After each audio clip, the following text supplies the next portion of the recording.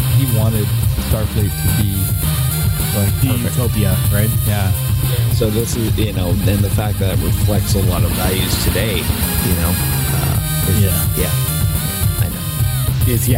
know. And with that, I say welcome to Geeks with Kids, your bi-weekly geeky podcast from a parenting point of view. This is a special bonus episode of Geeks with Kids. We're actually going to be talking about Star Trek Picard, the latest episode. And joining me this episode is the Michaels. Hi, Shosin Hawk. How's it going? Good. It's going awesome. Just watch Star Trek. Yeah, we did just watch Star Trek. So we are testing out some bonus content for our channel. We're thinking about maybe doing a Patreon later with some bonus content for you, the listeners. And this is sort of something that we're looking at. We're looking at doing bonus episodes on Picard. Definitely we want to do Star Trek Discovery. Clone Wars is coming out tomorrow, actually. So, we're going to try and record some extra stuff with that and maybe record some gaming stuff and us actually gaming with you, some of you, the listeners. So this is some stuff to get excited for later on down the road. Anyways, so we're here this week to talk about the 5th episode of Star Trek Picard, Stardust City Rag. So just in general, what did you guys think of the episode? Did you like it? Yeah, did like it. I liked it a lot. Episode. It was very good. We're about midway through the season. There's 11 episodes this season, so we're pretty much right dead in the center. Is it 11 or 10? I thought it was 11. I'm pretty sure I heard 11 as well. Yeah. I'm pretty sure it's 11. But they stretched it out. It was supposed to be 10. I think they added an extra one because they said they made the first 3 episodes were supposed to be 2. This started like that whole Titans thing where they're going to screw around with the episodes and we're not going to know what's going to great formula to follow. It can be like Firefly, but they can broadcast the second episode first. And oh god, no! This is actually good. This is a good episode to talk about Firefly because this is pretty much the whole heist type thing, the whole setup. I was thinking about that Rick and Morty episode about the heist, and that's all that kept on going through my head as they were setting up the heist at the beginning of this episode. Just perpetual double cross after double cross. Oh, yeah. You son of a so-and-so, I'm in. Anyway, so the beginning of this episode starts with a flashback. We go 13 years earlier to the 7 domes of planet Vergessen, and you see this doctor brutally taking out an eyeball from some ex-Borg, a Starfleet officer. And then we hear a commotion and we see 7 of 9 there who blasts her way through all of these doctors. There's air quotes there. But unfortunately, she's too late to save this young man whom she refers to as her son and kills him as an act of mercy. What did you think of this first scene in the episode? The young man who I was reading about on Twitter is Ichabe. I guess Icheb. Yeah. Icheb. He was from the Star Trek Voyager. Later seasons, they actually rescued a group of kids that were assimilated by the Borg. But they were also abandoned, right? So they had this like they were sort of abandoned on this planet, and they didn't know really what to do because they had no collective anymore. And 7 of 9 rescues them, and she sort of becomes their adopted mother. Yeah, very powerful scene. Yeah, we don't find out that that's who the character is though until later on in the episode. It just starts off as this sort of gory scene. Mm-hmm. I'm thinking of other Star Trek moments, especially Borg moments, where it looked like you were about to see something kind of gruesome like that. I'm thinking Star Trek First Contact. At the very beginning of the movie, Picard is dreaming that he's getting a needle going through his eye. And right as the needle's about to go through his eye, boom, the dream ends, right? Not here. Nope. You see that eyeball come straight off. They corkscrew that thing right there. Yeah, it was the first time when I was like, you know what? I'm going to probably not watch this with my kid in the room right now. I'm going to watch it later, and it's not time to watch that. But I think this topic of the violence, excessive maybe violence, is something we'll get to at the end of the episode. You gave a spoiler warning on this episode, right? No, but we're going to talk about everything. So we saw later. Anyway, so we move to the present time and we get back to the ship, and Picard talks to 7, finds out what she's up to, and basically she's been part of the Fenris Rangers and she's defending this area. She's sort of like she calls herself a vigilante. Is she like the Maquis? Maybe something like that. I think it's more like if you think of the Rangers from Lord of the Rings, it's sort of like that, right? They're protecting an area that is unprotected. Right. Basically, later on, we find out that the neutral zone has collapsed. It's gone because of the whole, Mars attack. And basically, they have these people, the Rangers, that are there, basically just trying to keep some order. They're not exactly, they're not the Maquis. The Maquis were always terrorists in that. They're much more. But they were terrorists from a point of view, right? That was the good thing about sci-fi. They were trying to do certain things. No, they're more like undeputized peacekeepers in the region and that, because the collapse of like the neutral zone would have led to chaos. So. Yeah, one can only imagine. And with the withdrawal of Starfleet in there, there's no law, so they had to have someone to keep sort of some semblance of order. And what's interesting too is that we've talked before about how this particular season of Picard, it does have a lot of political themes attached to it that Patrick Stewart had shared, that there are definitely going to be mirroring some things that happened in sort of the real world. And I'm wondering if we're hearing about this Mars attack being a conspiracy and whether or not it really happened the way that it was supposed to happen. And it gets into it a little bit more sort of throughout the episode. But it kind of makes me think, are they making this as sort of a parallel to the whole 9/11 thing that happened in the States? And well, remember when Seven was talking to Picard in his chateau in the holodeck? She kept on saying how the Federation had given up on aiding planets and people in need, and they just sort of became this organization to help themselves instead of helping others. That's definitely a big parallel of what's happening in the US today. Yeah, I think he definitely called out Brexit when this whole thing started up, and that it was a huge fear in that. But you can kind of see it now. The Federation has become more about protecting what they already have, because as we've learned in that, planets after planet seems to be leaving the Federation.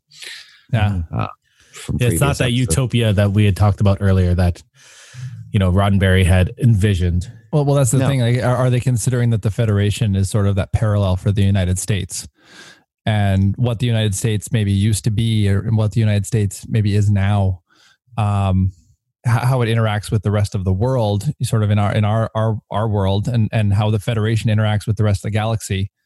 I can see some parallels there for sure. Yeah, 100%. It's about it. Yeah, because like our favorite episodes of Star Trek have always focused on them in aid of other planets and that who are experiencing geological collapse or whatever in that. But the Federation was always there to lend aid in that. And now it's like they've kind of retreated. And there's this. It's an interesting thing because we're talking about how the Federation is sort of like the States, but the Fenris Rangers aren't totally good, right? Because even Picard saying that they're judge and jury. It's kind of shades of gray kind of thing. Yeah, everything is shades of gray now, which pretty much is what the news is nowadays, unfortunately. But that's what Star Trek has been good at, even going back to the original series, sort of paralleling what's going on in the world. And so we're living in a world that's shades of gray, and so why not, explore that through science fiction, the way science fiction is supposed to. Mm-hmm. Sure.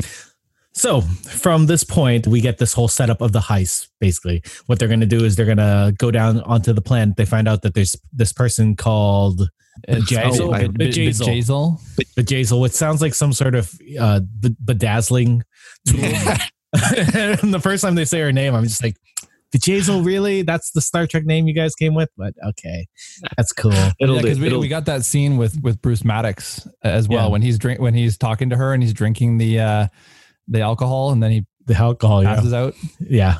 So he's sort of like paralyzed there. Basically, she's sort of this crime lord type person. Yeah, on Free Cloud, and she has a nightclub. She's dealing deals. So they're making up this whole heist idea where they're going to go down and they're going to trade 7 of 9 for Bruce Maddox, and so they go down into the bar. We see Rios dressed up to the nines in the most amazing costume. It is the greatest pimp outfit we've ever seen in Star Trek. Every costume in this episode is amazing, and I really want to just dress up as Rios every day of my life. If I could do that, you need a feather in your cap. I couldn't believe the eye patch. For for Picard and the really, really bad French accent. The thick, thick, such a thick French accent. I am French. Je ne fille. I was like, oh man, so bad, but good, not bad. But so good. Yeah, exactly. Yeah, it's nice to see that there's still a sense of humor to the show amid all this stuff. Well, and you've also got that Romulan swords guy. What's his name? What's his name? Elnor or something? Sorry, Eldor. We'll get his name. I think it was Legolas.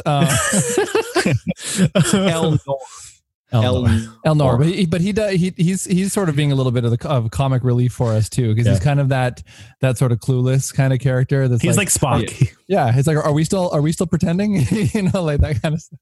He is pretty much the warrior Spock of this series. Oh right? Yeah, straight man. Certain data nativity. Yeah, for sure. And I mean, we didn't talk about the previous episode where the dude's head was cleaved straight off. Yeah, maybe we'll do a lead up to this episode one day and just talk about everything that happened.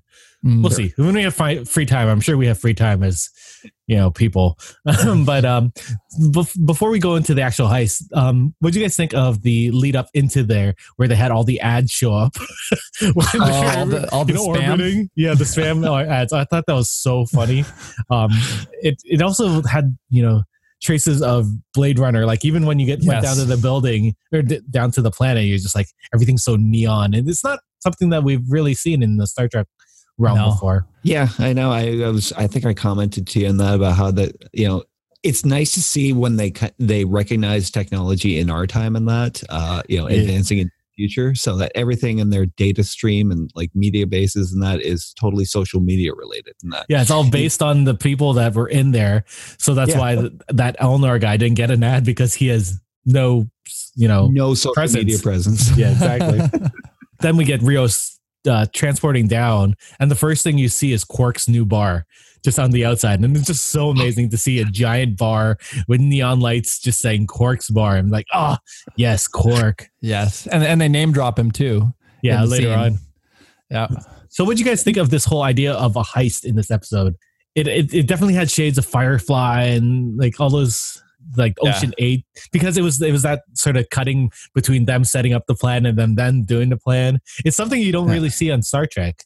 It was also it was one of those really convenient kind of setups too, where Raffi just seemed to have every tiny piece of equipment that they could possibly need for the, you know what I mean? She had the, like, obviously she was involved in some kind of covert ops. She was in Starfleet, security or something that she had all this knowledge and this background. But she talks about it earlier, right? She talks about doing Starfleet intel. Yeah. Right, at the beginning. Yeah. She's got the pattern enhancer that's going to work perfectly for what they need. But to be fair, they've had pattern enhancers all the time in Star Trek, right? Oh, yeah. But Star Trek is always like this. It's always like this. We got every plot device you could possibly need for this scene. It just exists as technology, and it's perfect. I really enjoyed that Alison Pill's character did not know how to use the transporter, and she was scared about it. Yeah. Like, that was something different. Like, you just expect people to be like, oh, yeah, transporter. I can just press that button. You learn that in grade 6 or something. Exactly. Well, actually, I think that's kind of a trope carryover in that, because it seems like every doctor in a Star Trek series has always feared the transporter. Mm-hmm. Oh, good point. That's true. Yeah. We also got this whole back and forth between the emergency medical hologram, EMH, and Alison Pill's character. They had this whole back and forth this whole episode, and I feel like there's going to be a whole play on that later with the actual captain. Please state the nature of your psychiatric emergency. Yeah, the heart rate and everything. She's like, I think you need a sedative. She's like, no, go away. Yeah. All right. Wow. So we get down to the planet. The plan seems to be going off totally perfectly. And then we find out that the Jezal, she sees 7 of 9, and then she starts hinting at things that they had a previous relationship, which causes 7 to go off the rails and attack her. So take her by the neck. Yeah. Yeah. And they use a name that they didn't. If you weren't a Voyager fan, you wouldn't have really, Annika Hansen. Yeah. Which was her human name before she got, transformed over. And we find out that they had been working together to try and help people during the whole Mars attack. And she ended up betraying Seven and killing different Borg people that were, and harvesting them for parts. But what's kind of interesting about that too is that for her to know Annika's name means that at some point when during that timeline, when after Seven had returned to Earth with Voyager at the end of Voyager, and to this point where she joined the Rangers, she may have been going by her human name. Yeah, I feel like that's true. And then when she was betrayed, she decided to take back the 7 of 9 name because she maybe trusted someone with her human identity, and then I feel like that's what Jazel was hinting at, right? Like, the entire dynamic between them led me to believe that there might have been something more of a personal nature between the two of them, and that it's possible. Yeah, Jazel definitely kind of got Akaeb his name and everything about him from Seven. So she let her guard down to this woman. I wonder if she was like you have to assume that Seven was still working with all these Borg kids and trying to get him places, because he wasn't part of Starfleet when we left them in Voyager, right? So she definitely got him through that. Got him. Seven was awful naive as well when she was on Voyager. Like, she was really learning the basics of interaction with humans. Mm-hmm. So it's possible that she was completely taken advantage of by this person and didn't realize, that's what this person, that's what, Bedazzled or whatever her name was. That's what she was, that's what she was trying to do, right? She was just trying to get info from her and tried to make her trust her, right? Yeah. And it makes me also wonder what happened with her and Chakotay. I know they were together at the end of the series, and I recall reading, I think, a wiki or something that said that she and Chakotay had broken up because he became a captain of something. But yeah, I don't know. It's interesting to see. I would love to know what happened to her relationships with people after. Because she's all rough around the edges now. She's drinking bourbon. She's talking to Picard like, "What the hell are you doing out here, Picard?" Like, that's not how 7 of 9 used to talk. She was very, she was very succinct and she was very proper. Yeah, right? And that's what leads to that little talk at the end of that, and how much when she asked Picard and that, did you get all your humanity back after your assimilation? And that he's like, no. Yeah, that was an interesting play between them. And I wonder how much they're gonna play with the other former Borg people that are on the artifact. So we move off. 7 ends up not killing the Dazzler at the bar, and they end up leaving, and they go back to the ship with Bruce Maddox, and Maddox is in the sick bay because he's been tortured, but he's badly injured. He's been hiding from the Tal Shahar. So, he's been running and he's dehydrated. He's probably losing blood and whatnot. And they find out that, the name of the sister.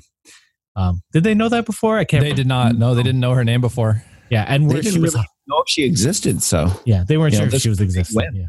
Yeah. So they found out her name and where she was currently at, which was the artifact, which is the captured Borg cube.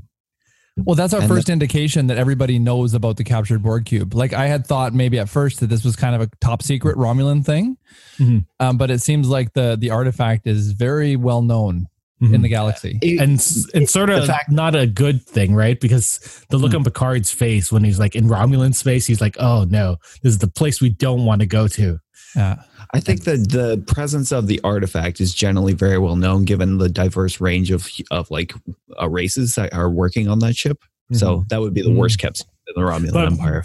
But you have to imagine that because of the Federation's history with the Borg, it's not something that people want to go to, right? The Borg is not something that you want to go and study. It's the people who have to go and that have that thing in their mind that they have to go study it is why they're there. Oh, sure. Like, you can who wants to study in a nuclear testing plant, right? The people who really, really want to do it. Yeah, exactly. I'm just surprised that if there's a captured Borg ship in Romulan space and the Romulans are weak and scattered, it just seems like that would be something that, especially, you know, with what we're seeing of the Federation right now being maybe a little bit dark and more opportunistic, it almost seems like that would have been something that the Federation would have just swooped in and said, nope, this is ours. But are they scattered? I don't know if they've, you know, collected since their explosion of the planet, right? I'm sure you're right. It's hard to tell. They exist as a free state right now. And I think, like, you know, the free state is who controls the artifact, and you can tell it's very heavily guarded. From all the security. Yeah, I doubt they're on a central planet, just based on the last episode where we see that Romulan boy. We can't remember his name. Good Lord. Eleanor. Good Lord, we're butchering this. But you know, God. He's so good. We need a list. We need a list of characters. Character names, exactly. Elnor.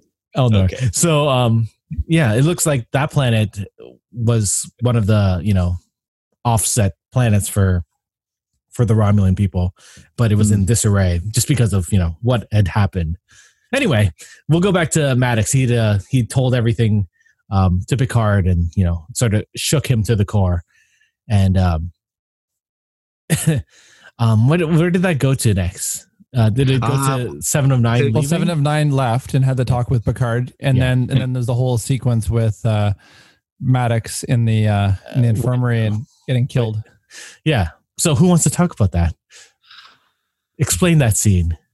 So it's still kind of, it's not as fresh in my mind after which scene are we explaining? The one where he gets killed? Yeah, the one where he gets killed. Yeah, before he's left alone with the other doctor, and that he references a deeper conspiracy to the whole thing, including the ban on the synths. Mm-hmm. Yeah. And then she says that she had to kill him because she knows things that she wishes that she didn't know. Yeah. Yes. And because she knows these things, she has to kill him. And you can tell she's upset by it too. She's crying. She's really upset, but she's killing him anyway. Yeah. Agnes. Yeah. There's Alison Pill did some great work in that, in this episode, because there's that scene earlier in the episode where she's looking at a memory, or at least a hologram of them, you know, making cookies. And we find out that they had been an item. They were dating or whatnot. Yeah. They were very much in love. Yeah. And later on, she ends up killing him because of what she knew and what he was trying to accomplish and what he was trying to do. Now, do you think she was an item with him because she was trying to keep an eye on him? Like, do you think she was part of that conspiracy? No, I think that she had been an item with him because of their close work together, and the fact that she had talked to Starfleet before about Picard.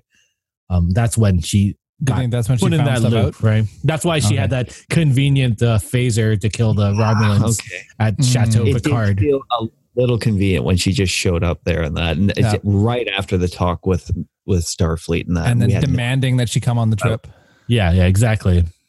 She is a great actress in this episode. I thought in this whole season, I think Alison Pill's doing a wonderful job. She's so good. Especially when you see her, you realize why she was freaking out earlier in the episode, because EMH also shows up in this scene when Maddox is dying, and he's like, "We got to help this thing." Yeah, she's fantastic. Yeah. If I could also mention that I love the set design in this show, like the ship that they're on. Is it called the La Serena? I think it's called La Serena, something like that. It's it is a gorgeous ship. Like, I love the interfaces, the 3D interfaces that they operate the ship with. Mm-hmm. Yeah. I feel like that's going to be if we do end up seeing the Enterprise F. I think it's going to be all holographic stuff. Oh, that'd be amazing. What the? Sorry, I'm looking up. I was trying to find out the name of the ship. The ship, and on Star Trek Online, they have a USS Enterprise F on there. Oh, that's an Odyssey class vessel. It looks like a Voyager, sort of. Pretty. Anyway, that's not important because we're talking about Picard, the TV show. I'll send you a picture of it later. La Serena. So we find out that she kills him. She shoos off the EMH, and we go to the last sequence where what happened at the end of the episode? I can't even remember. Good Lord. They ended with Maddox's death. That was the last scene. The character had been talked about all season. It was imperative that they find him. They got their information that they needed from him and that, but then he died. Yeah, I did watch this episode a lot earlier. Yeah. Anyway, wow, a lot happened in this middle episode. Even though it wasn't all moving the story forward. We were stuck in this one place, right? What do you think of this? This is the halftime, the halfway point in the season. What do you think? How do you think it's going so far as a show? As a show, it's going very well in that, because each story feels very self-contained, even though it's advancing an overarching plot and that. And I've liked everything I've seen so far, and the introductions of new and old characters into it has been great. I'm hoping that plot moves along a little more, at full steam ahead for the remaining 5 episodes. Yeah. But generally, I'm loving it so far. I can't wait for next week's. Yeah, I remember the showrunner saying that the first act of the show was them on Earth. So everything up until them getting the ship was first act. So this is definitely the second act. I feel like finding out that Alison Pill's character, Eggy, being a mole is sort of that, that point in the middle second act that's always that conflict. So this is where it's coming in right now, and we're going to see that play out more in the second half of the season. Yeah. There was a few touching moments too. Like there was a moment in this episode where Raffi goes to find her, I guess, estranged son. Oh yeah, I forgot about that part. Right. And he's about to have a baby, and with a Romulan. And she, he's never, she's obviously hasn't been there for him. She talks about cleaning up her life, probably getting off of alcohol, drugs, whatever it was that she was in. And it was not the reunion that I think she wanted. No, and one of the things that divided them, you could tell it was their, again, going back to real world stuff, it's their politics that divided them in that, because he was married to a woman, and she, apparently for most of his childhood was going on about crazy Romulan conspiracies involving the attack on Mars. Yeah. Does it show that we sort of skipped over this sequence, that it sort of didn't, I don't want to say it underplays in the whole episode, but it sort of didn't feel. I think it was more character building for Raffi, but it wasn't really directly connected to the plot of the episode at all. Yeah. No. Yeah. I thought it was a great character moment for her, because it showed her vulnerability, which we hadn't seen so far in the series.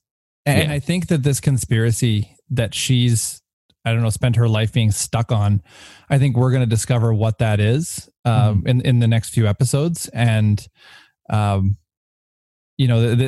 think that's going to be one of the major themes, is that something more has actually happened on Mars than people think. And for sure, she will have been right all along, or something like that. Yeah. I wonder if this is going to be one of those things where it's going to be too important to tell everyone, and it's better if they keep it contained, right? It feels like it's going to be one of those really big things. Like that's why Eggy, or Alison Pill's character, has killed Maddox, right?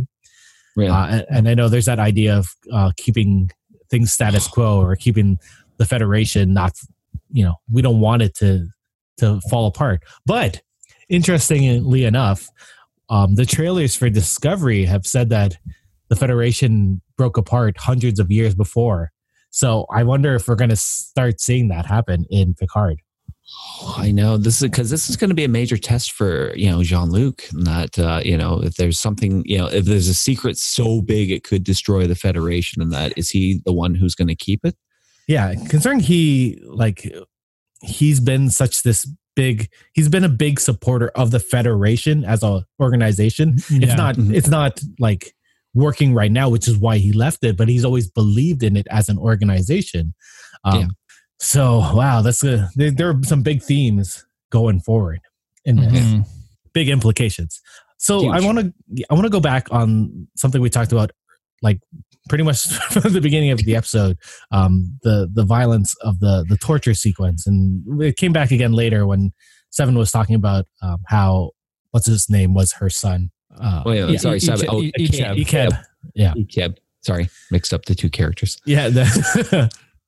So I was talking to Shouse about this earlier, and I was like, I really, really like Picard, but it's not a show I could watch with my kids, which is really unfortunate because TNG or TOS or Voyager or any of those are definitely shows that I watched as a kid. And it's something I really fondly remember. And as a little kid, like I was 5 or 6, I remember watching TOS, coming home from school and being like, it's on TV, I might as well watch it. Like that and Batman, right? And then when Next Gen came out, it was something I definitely watched with my family. I watched it with my dad and like my family. I keep it inside my family. And then every year, like every couple of years, there'd be another thing. And it was sort of just this family thing that we used to always do. We used to watch Star Trek.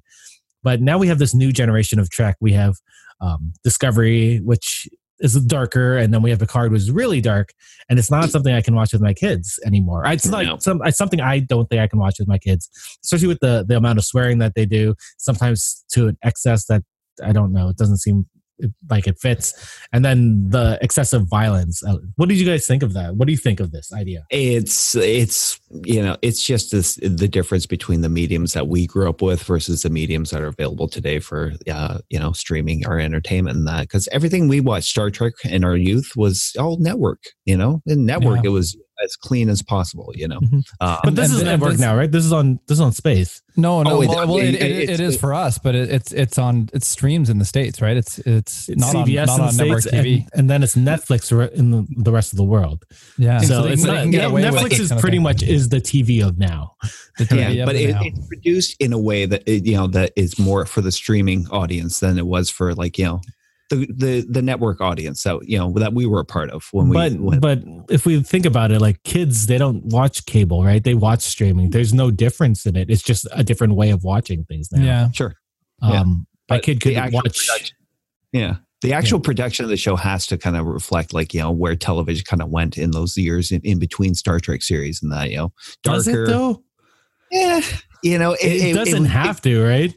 No, but it'd be foolish not to in that, especially if they're appealing to a more. I can watch The Mandalorian with my kid. I can't watch Star Trek with my kid. Yeah.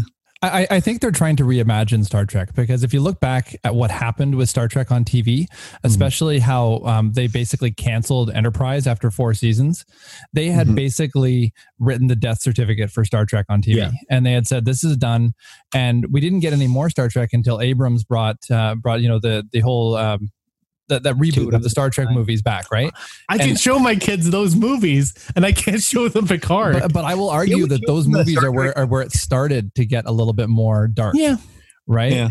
And now they're saying, these network executives are saying, okay, we're going to bring Star Trek back to TV, but we can't bring back Scott Bakula. We can't bring back Star Trek Enterprise because the ratings were horrible. We need to try a different formula for Star Trek. We want to see if we can catch get the mature audience that was the Star Trek fans, and maybe not necessarily trying to build on a new audience. And I don't know if it's the right way to do it, but it seems like that's their way of revitalizing the franchise. So the Star Trek 2009 was PG-13 and in PG-13 in the States. I think it was PG here in Canada. And really, that even the violence in that, like they had sword fights, they had phaser fights. Yeah, but the violence in Into Darkness and Star Trek Beyond, where there was a lot more violence in those 2 movies. And I feel like they were pushing that because they wanted to make it more mature for the mature audience. And Star Trek Beyond had some dark sequences in Star Trek Beyond, like where there's one sequence where the girl's head explodes, and there's one sequence where. But they've always had something like that in the movies, right? Yeah. So it's weird. Like 2009 Star Trek was such a cunning feat in that, it was a huge blockbuster movie in that. So they had to make that PG in that because they wanted like a big audience for it in that. But it was also the only one that really, other than Beyond felt like a Star Trek movie. That one felt really, really like a big old swashbuckling Star Trek adventure. Absolutely. It was a genius feat, and it's probably the best thing JJ's ever done, in my opinion. Yeah. I can honestly agree with that. Well, one of the best things. I think that Super 8 was also a really good movie that he did. Sure, but the way he captured, a lot of the essentials of the original series, and that, sword fights on top of, that mining thing. Plus the cast he did an amazing job with the cast. Yes. But let's stop talking about J.J. Abrams. We'll go back to Picard here, back to the Prime universe. So your plan moving forward is for us to sort of continue this discussion after each episode? I think it would be good. I think it's good. It's fresh. I like hearing what you guys think about it when it's really, really right there. And I think our fans would enjoy it as well. I think I love the idea. I love people can't get me to shut up about Star Trek, so this is perfect. Yeah. So this is my way to save your friends from listening. You talk about Star Trek, we'll do it here. I'm bringing notes to it next week and that because it's too hard to remember everything. We're gonna have a list of all the characters' names. Yeah. Now I pulled it up now, obviously right after the episode, right at the end of the episode. Okay, we got Bedazzled, we got Eleanor. Yeah, exactly. Chris Rios. I find it funny that the only new character that I really remember his name was Rios, and that's because I really enjoy him as a character. Oh, he's so cool. There's also Raffi, but she wasn't really in this episode that much. Yeah. What was Elnor? That's the one we have to remember. Yeah. Elnor. All right. So, what did you guys think of the listener? What did you guys think of this episode? Why don't you let us know on social media, on Facebook, everywhere? We are everywhere, obviously. Thanks, Shows and Hawk. Hopefully, I will see you guys tomorrow, maybe for Clone Wars. Are you guys going to watch it? I know I'm definitely going to watch it. I'm probably not going to watch that one. So you guys, I'll listen to you guys though. I'll download. Boo Shows. Maybe I will sign up for your Patreon so I can listen to that. You should watch Clone Wars if you haven't seen it. You can watch it with your kids. It's one of those TV shows you can watch with How many eyeballs are corkscrewed out of someone's head in Clone Wars? That's only a couple because of Darth Maul, but that's what Darth Maul does. Okay, good to know. I think the most is a couple people get shocked. That's it. Yeah. There's no real torture in it, is there? No. And if they are, they're clones, so it doesn't really matter. They're not real people. Anyway, for Geeks with Kids, I'm Eric. Thank you, Shows. Thank you, Hawk, for coming on. And we shall talk to you guys soon. Goodbye. Bye. Well, that's it for us this week on Geeks with Kids. If you want to get a hold of us, you can send us an email at podcast@geekswithkids.ca. And don't forget to like us on Facebook at facebook.com/geekswithkids. Follow us on Twitter at geekswithkidstn. Check out our pics on Instagram at geekswithkids. And you can find all of this good stuff on our website at www.geekswithkids.ca. So if you like what you hear, why don't you hit that subscribe button and leave us a comment. This podcast can be found on iTunes, Spotify, Google Play, Stitcher, YouTube, and your favorite podcasting app. Thanks again for listening, and we'll see you next time.